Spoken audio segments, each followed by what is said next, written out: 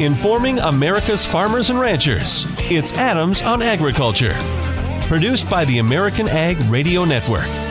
Here's your host, Mike Adams. Hello, everyone. Welcome again to Adams on Agriculture. Thank you for joining us and letting us be part of your day. We hope you're safe and well. Please be careful. We're continuing to look at the economic fallout of COVID-19, agriculture getting hit hard. We're going to talk today with the President-elect of the National Pork Producers Council, the Vice President, Government Affairs for the National Cattlemen's Beef Association, and the Vice President, Government Relations for the National Milk Producers Federation to get assessment of the damage for their industries and how much will the USDA assistance package announced by Secretary Perdue late Friday, how much will that help and how will that be used? And of course, we want to talk about the backup in the supply chain with the processing plants closing. We'll get into that as well. But we start things off with Todd Neely from DTN. And Todd, thank you for joining us. You know, that $19 billion that USDA announced in assistance, that's a lot of money. But more and more, it feels like trying to put out a 5-alarm fire with a garden hose. Yeah, Mike, that's a great description. I think, what we're seeing across the board in the industry, it's really unprecedented. I mean, you look back these past couple of years with all the trade issues and so on, and it's hard to believe that in a month and a half's time, we've seen losses in agriculture and ethanol just skyrocketing. I mean, I don't remember a time ever where we've seen this much distress. Yesterday the ethanol industry held a press conference talking about some of the losses they see coming this year, and we're on pace right now for that industry to produce only about half as much as what it expected in 2020, which really is troublesome when you look at gasoline demand being down and all the things that we need to have an economy rolling. There's just no demand for fuel. It really puts ethanol in particular in a tough spot because without that demand for fuel, there's really nowhere for the product to go. And so there's a lot of, as we've talked about, there's a lot of backup in the industry. We've got more than 70 ethanol plants that are reportedly idled and production cuts made at another 70 or more plants. And so, we're in a real tough spot right now. I think the $19 billion is a good start from USDA, but I think it comes up quite a bit short. And of course, the issue, the growing issue now of these meat packing plants closing down or idling, that is really backing up the food chain, and producers have nowhere to go with animals. It threatens the supply of meat into our retail sector. This is really playing havoc with the system. Yeah, and at the same time, we see the CDC, USDA, and others working feverishly to keep some of these meat processing plants open amid the virus. Some of these plants have been hit so hard. I mean, hundreds of cases reported among workers in some situations. It's quite a challenge, at least logistically, for sure, that, a lot of hog producers have animals that need to go to processing.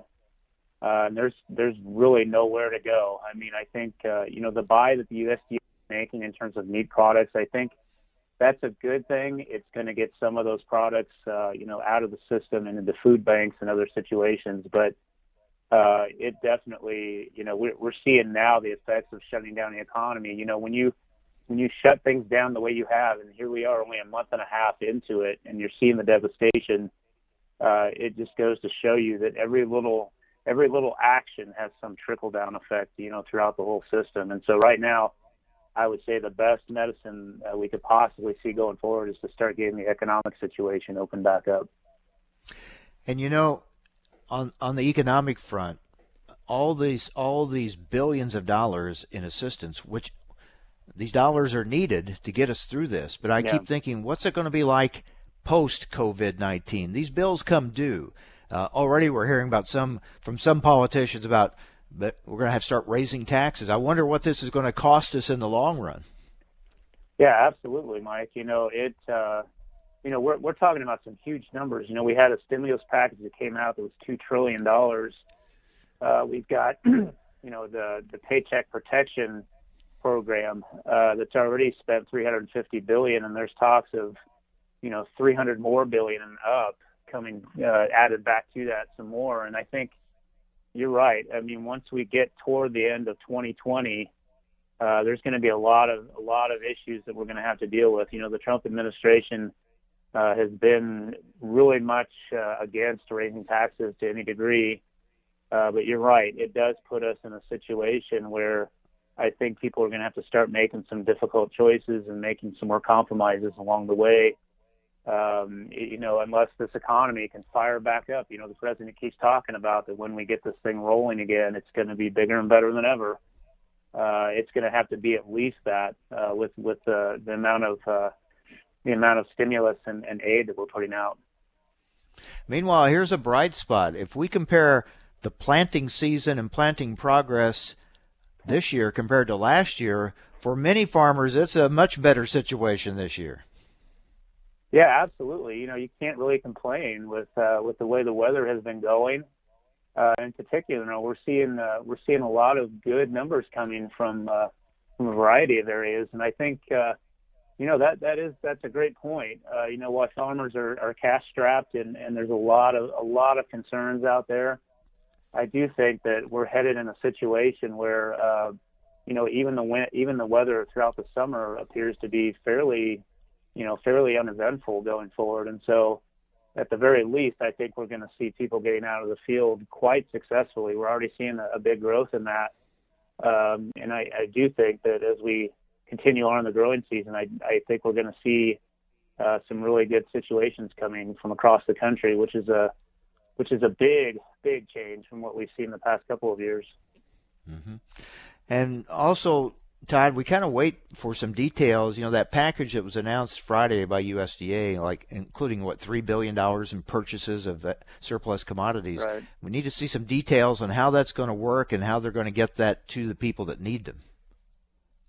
Yeah, I agree. I think it raises a good point. While there's a lot of talk about direct payments and buying hogs and that sort of thing, I do think that the farmer has to know, okay, what do I do right now? Sometimes these funds that come down from USDA in these situations, a lot of times it takes some time. And right now, time is of the essence. We've got a real crisis situation in a lot of parts of the ag sector, and I think any information farmers can get at this point about what these things mean, I think, is a good thing. And hopefully, we're gonna know that pretty shortly. All right, Todd, thanks as always for the update, and stay safe. All right, you too, Mike. Thank you. Take care. DTN reporter Todd Neely. Well, the pork industry is in a crisis situation. We're going to talk with the president-elect of the National Pork Producers Council, Jen Sorenson. She'll tell us about how bad it is for pork producers right now, how much will that assistance package from USDA help, and what's still going to be needed to get the industry through this. We'll talk about it next on AOA, Adams on Agriculture.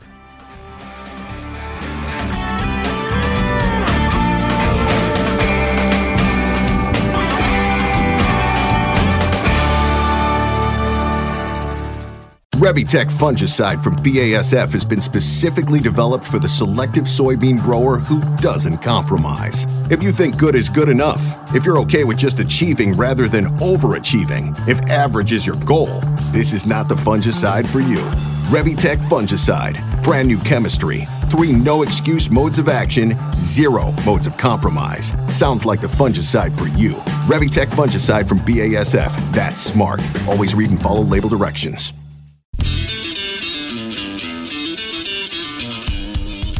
Information America's farmers and ranchers need to know. Adams on Agriculture. Now, back to Mike Adams. All right, let's focus on the crisis in the pork industry. Jen Sorenson, president-elect of the National Pork Producers Council, joins us. Jen, thank you for joining us. Hope you are safe. How does the current situation compare, say, to the late 90s and the crisis that hit the pork industry then? Yeah, Mike, this kind of feels like a similar time. We are definitely what you would say in peril as hog farmers.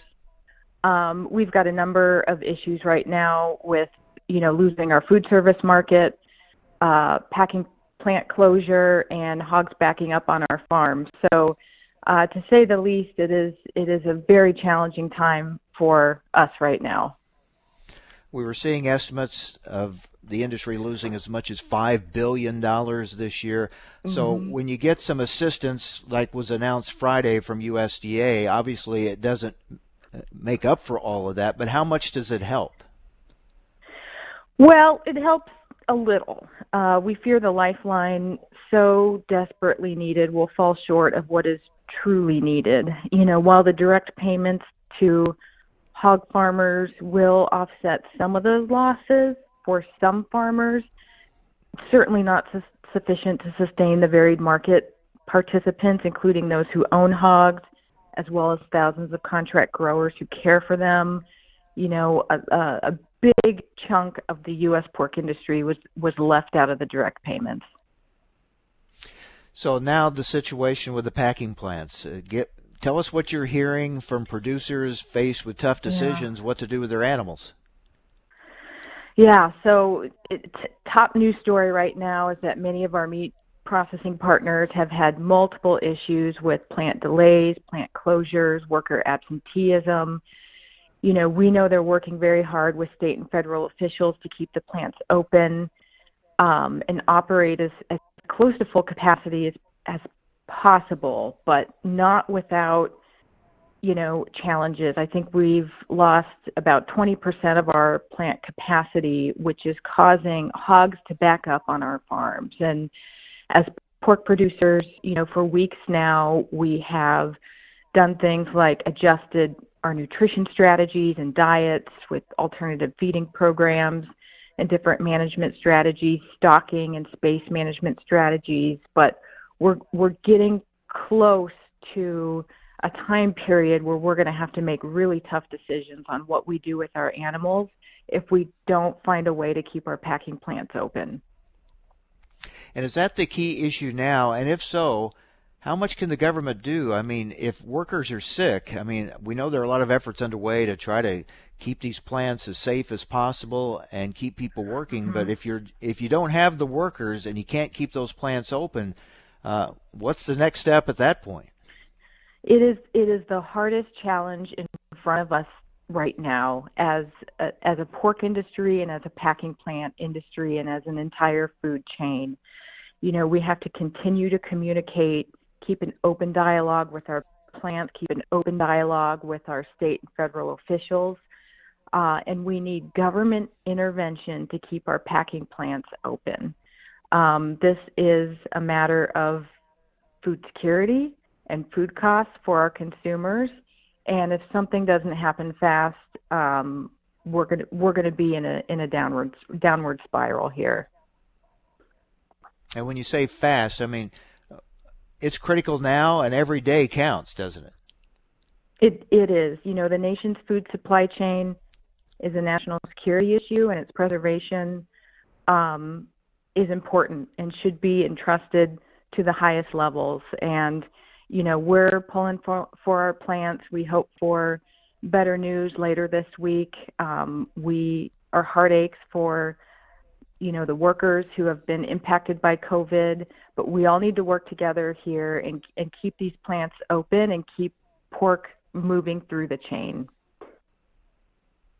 We're talking with Jen Sorenson, President-elect of the National Pork Producers Council. Jen, I asked you earlier about how this compares to the late 90s. We saw the pork industry change dramatically after that crisis. Do you see another structural change in the industry following COVID-19?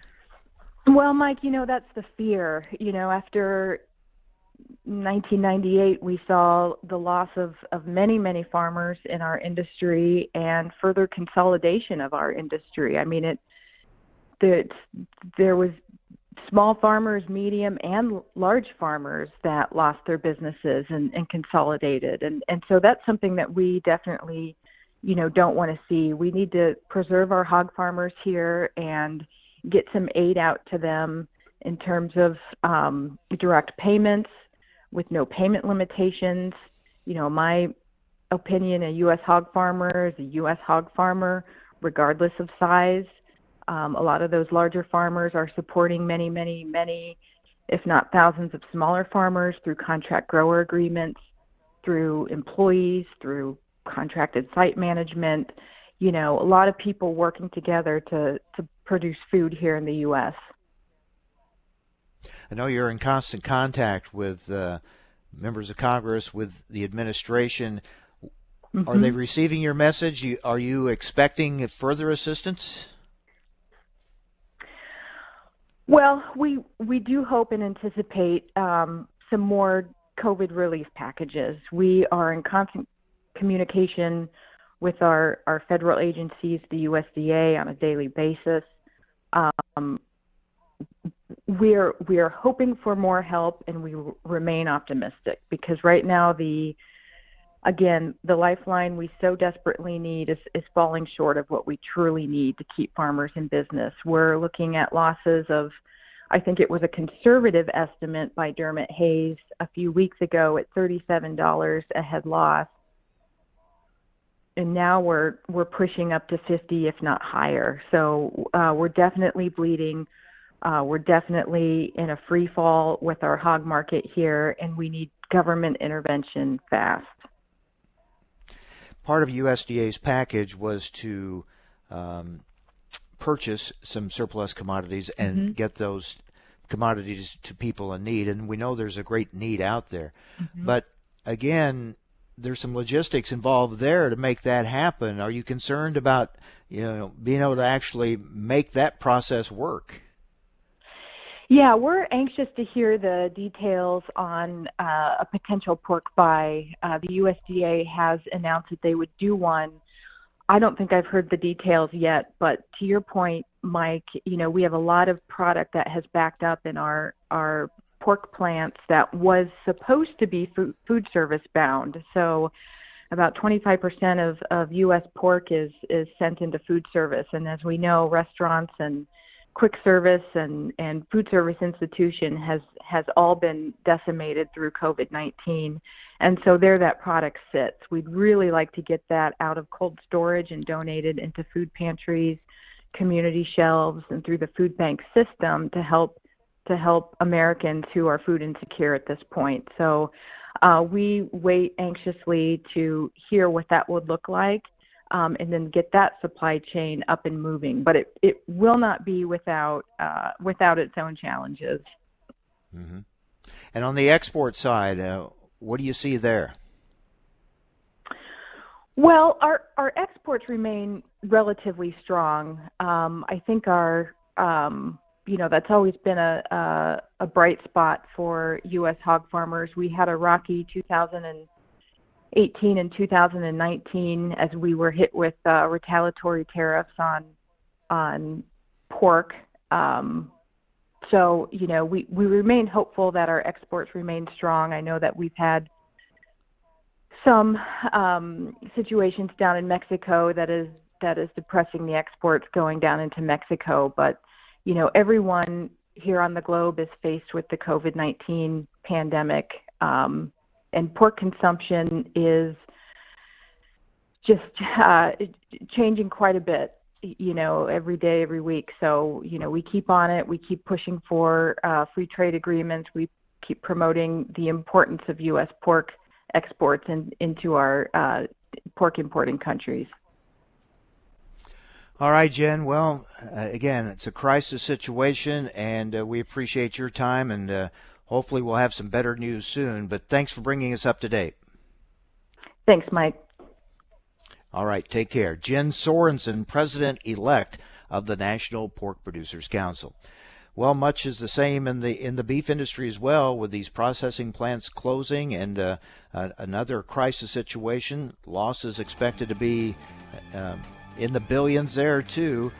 We'll talk with Ethan Lane, Vice President, Government Affairs for the National Cattlemen's Beef Association, get his thoughts from a beef industry perspective of where they're at, how much does this government assistance help, and what's going to be needed moving forward. That's coming up next. Stay with us. You're listening to AOA.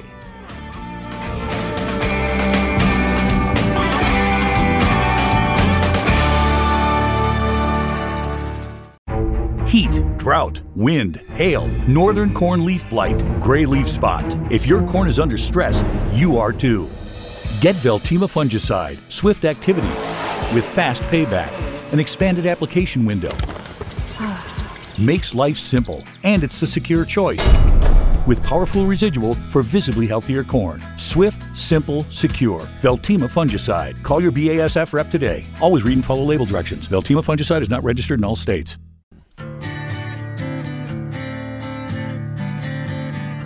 Information America's farmers and ranchers need to know. Adams on Agriculture. Now back to Mike Adams. Well, we just heard an assessment of the pork industry situation from the president-elect of the National Pork Producers Council. Now we're going to focus on the beef industry, and I think we're going to hear much the same, from Ethan Lane, Vice President, Government Affairs for the National Cattlemen's Beef Association. Ethan, thanks for joining us. Give us an assessment of the crisis in the beef industry right now. Well, obviously, we're continuing to see the effects of this COVID-19 crisis impact every segment of the cattle industry.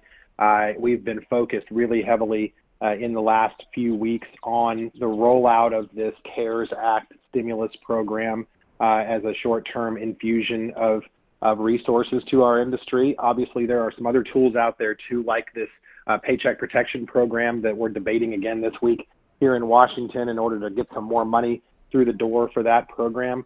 But it is the kind of challenge that we're seeing throughout the economy. This is something, obviously, as we see oil and gas go below zero yesterday, every different sector the economy is dealing with in different ways. Clearly, that packing capacity issue that we're continuing to monitor is one that has been critically impactful to us. If our producers don't have an avenue to get their animals processed and onto the retail shelves, that's a tremendous impact to us. So working with the packers, making sure that they are doing everything they can do to keep those lines moving and keep product moving through the system continues to be a really critical piece of this. But so does getting some aid to our producers during this extraordinary time, and that's where we've had a lot of our focus. All right, along those lines of aid, the package announced by USDA late Friday, how much will that help the cattle industry? I think it's a step in the right direction, and this is something that they continue to say, and we do as well. We want to be careful to not have anybody feeling like they're going to be made whole here, given the extent of losses and the extent of need. But $5 billion of that $9.5 billion in aid funds being allocated to the cattle industry is a step in the right direction. It's we're the largest section of American agriculture. It tracks that we should have the largest share of that pie. We're appreciative of that. We do have some concerns with the payment caps that have been put in place. We think they're under the mark, given just the way our industry looks today. I think there's some concern that with payment caps as low as $125,000, it's going to be hard to get that money out the door to the producers that need it. So we're working with Congress on that. We're expecting to have some more feedback going to USDA and the White House in the coming days, not just from us, but from all of the commodity groups that are included in that package. I think we're all having the same reaction to some of those limits that were put out at the end of last week. So there's some work to be done here still, and this is not a final rule. It hasn't gone to the White House yet. OMB hasn't signed off yet. So we're going to continue to put our feedback into the process. We have $13.5 billion in damages according to our estimate. $5 billion is a good start, but we have a lot of cow-calf producers, Mike, that aren't going to really see the impact until later this year. And we need to make sure that there's money and aid headed to them as well. We haven't heard enough detail to make us comfortable on that front in this initial package. We know there's another $14 billion coming into CCC that was part of the CARES Act. We want to hear some more detail about how they intend to make sure that gets out to those producers that may be selling cattle in the fall as well. We're talking with Ethan Lane, Vice President, Government Affairs for the National Cattlemen's Beef Association. Let's come back to that payment limit issue. It's always kind of a sensitive issue when it kind of is perceived to favor bigger producers over smaller producers. Explain more your concerns on the caps and why you feel they need to be adjusted higher. Well, I mean, we're responding to what we're hearing in the country, and what we're hearing from across the country, especially from states with a lot of smaller cow-calf producers, is that they're worried that cap is too low. So we're communicating the concerns we're hearing from our producers and our affiliates around the country, that USDA just undershot the mark there. And believe me, I get it. And USDA, I think, was responding to what we all told them, which was they need to make sure that this money is dialed in to get to those smaller producers on the ground. We're worried that they just shot a little too low, and that number may not be big enough to get these producers what they need to really start to make some recovery. The economic damage assessment that we sent to USDA last week did a good job on the cow-calf side of outlining that. There's a predicted $111 loss this year to cow-calf producers. But if that's not mitigated with some stimulus funds now, that could actually multiply to a $247 loss by 2021. So acting now and getting some resources to the ground helps stem some of the losses moving forward. And that's kind of where some of our focus is now, is helping USDA to understand, they need to get a lick in there quick, and it needs to be big enough to really have the intended effect. Let's look at this issue now with the plants that are idling and closing. Even with government assistance, I mean, if you don't have healthy people to work in these plants, you're still going to have that bottleneck. So how do you address that issue? Well, I think the different packers, from what they've told us, are addressing that in different ways. Everybody has a different corporate structure, obviously. I know they're trying to figure out how to make sure the line stays moving, even if that's at a reduced speed. I know they've taken all kinds of precautions to ensure that the plant is a clean working environment where workers aren't going to be risking exposure.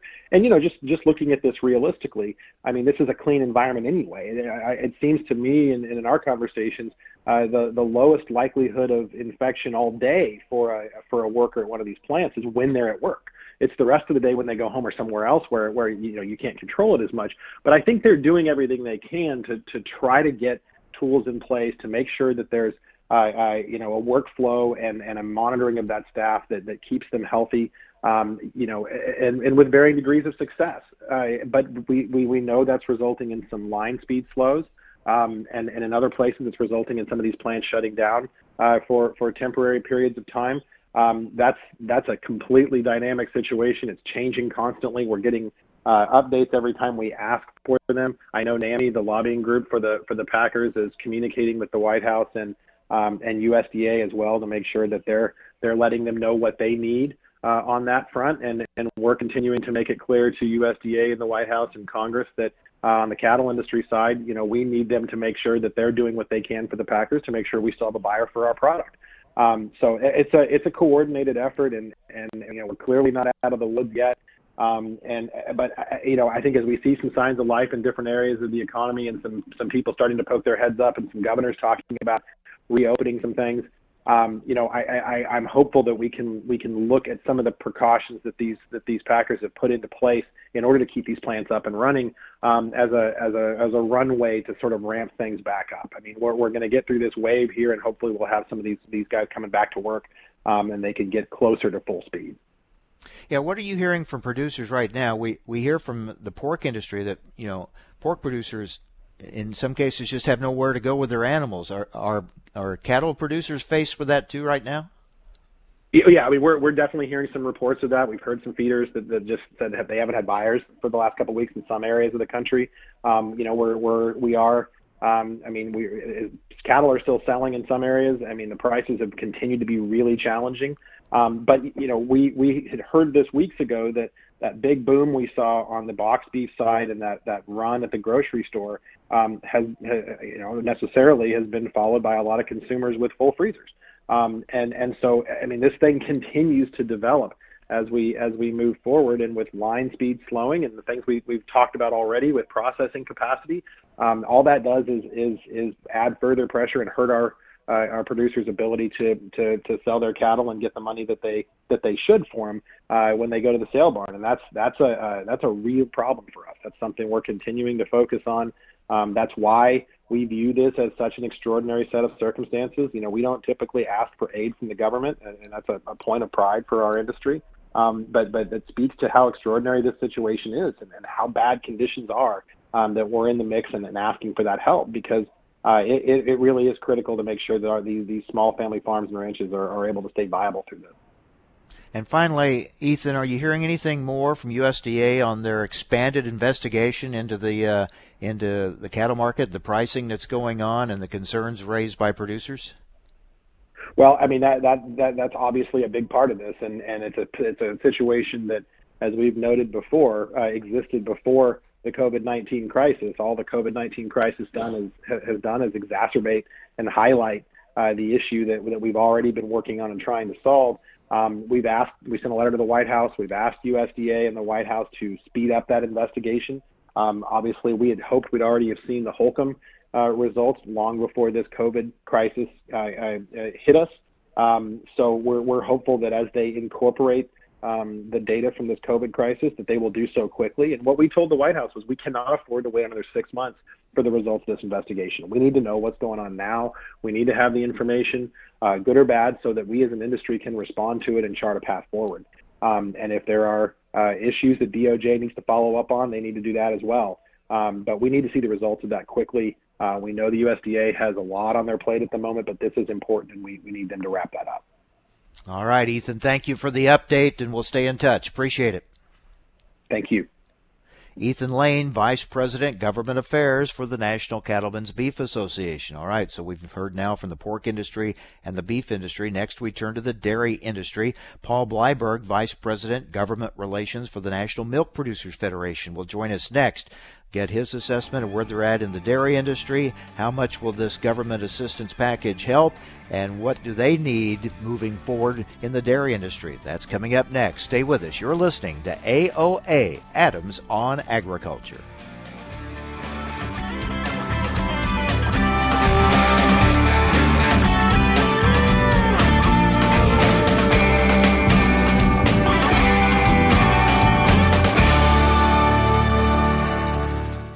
Farmers can't choose the weather, trade policy, or market prices, but they can choose the most advanced dicamba with confidence.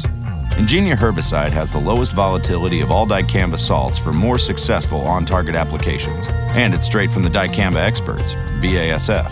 So make the confident choice for your soybean crop. Talk to your BASF rep or authorized retailer. Ingenia herbicide is a U.S. EPA restricted use pesticide. Additional state restrictions may apply. Always read and follow label directions.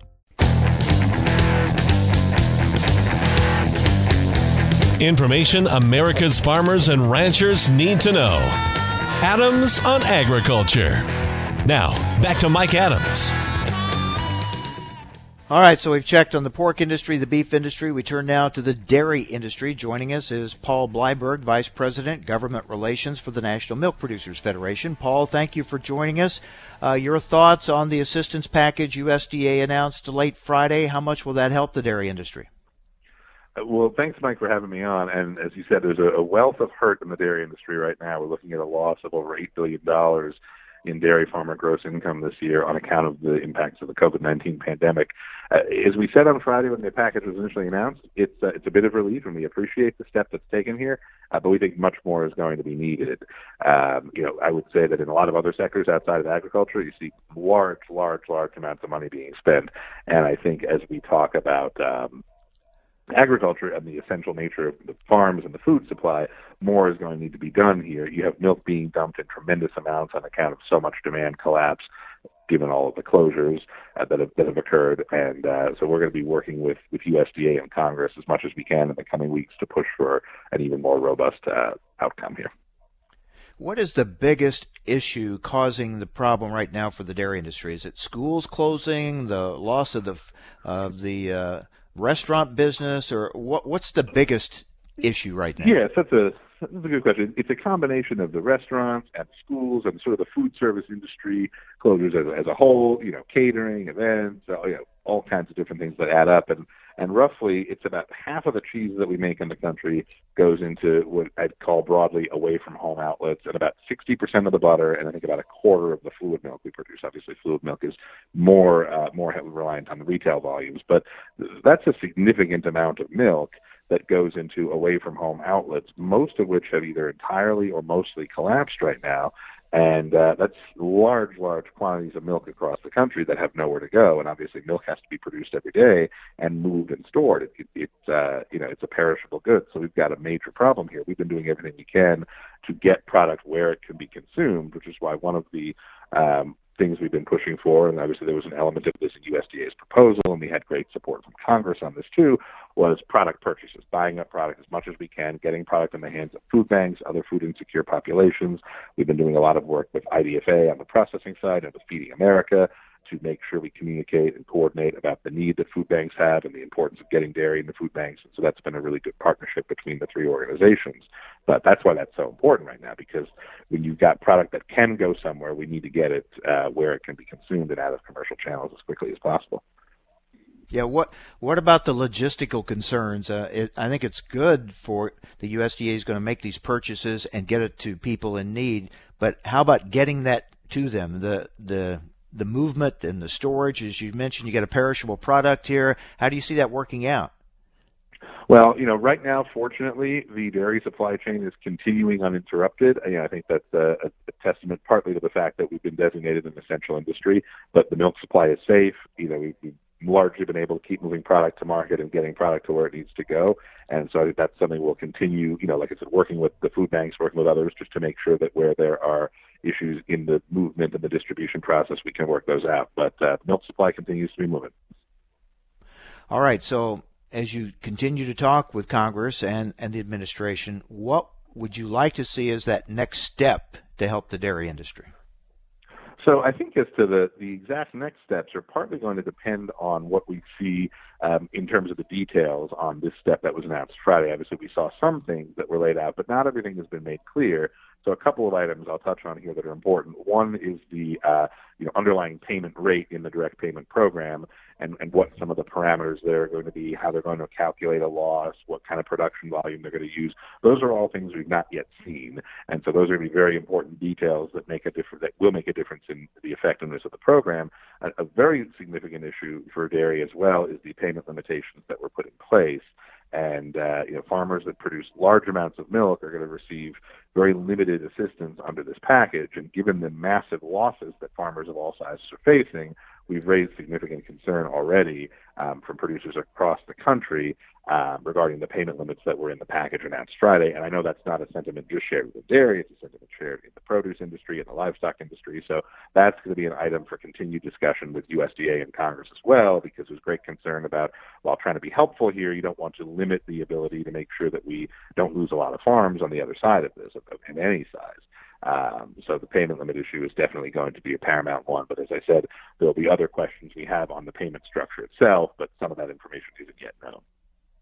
Yeah, we just talked with Ethan Lane with NCBA, and he brought up the payment limit issue as well and pointed out there's still hope that it can be negotiated and some changes made.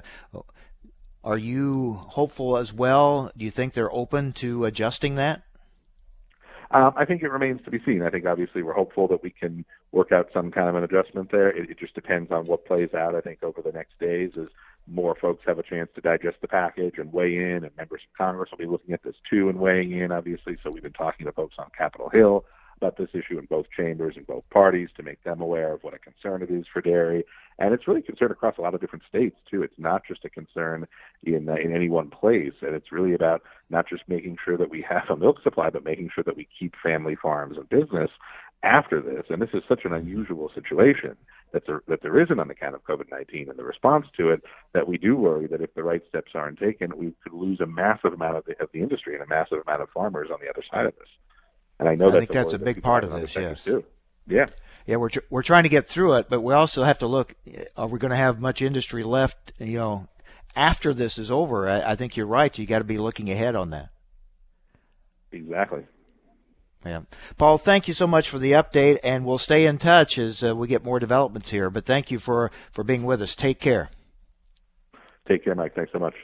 All right. Paul Bleiberg, Vice President, Government Relations for the National Milk Producers Federation. So I think you've heard it laid out very clearly there what the pork, beef, and dairy industries are dealing with. And this is throughout agriculture, really throughout the economy, but we're focusing, of course, on agriculture.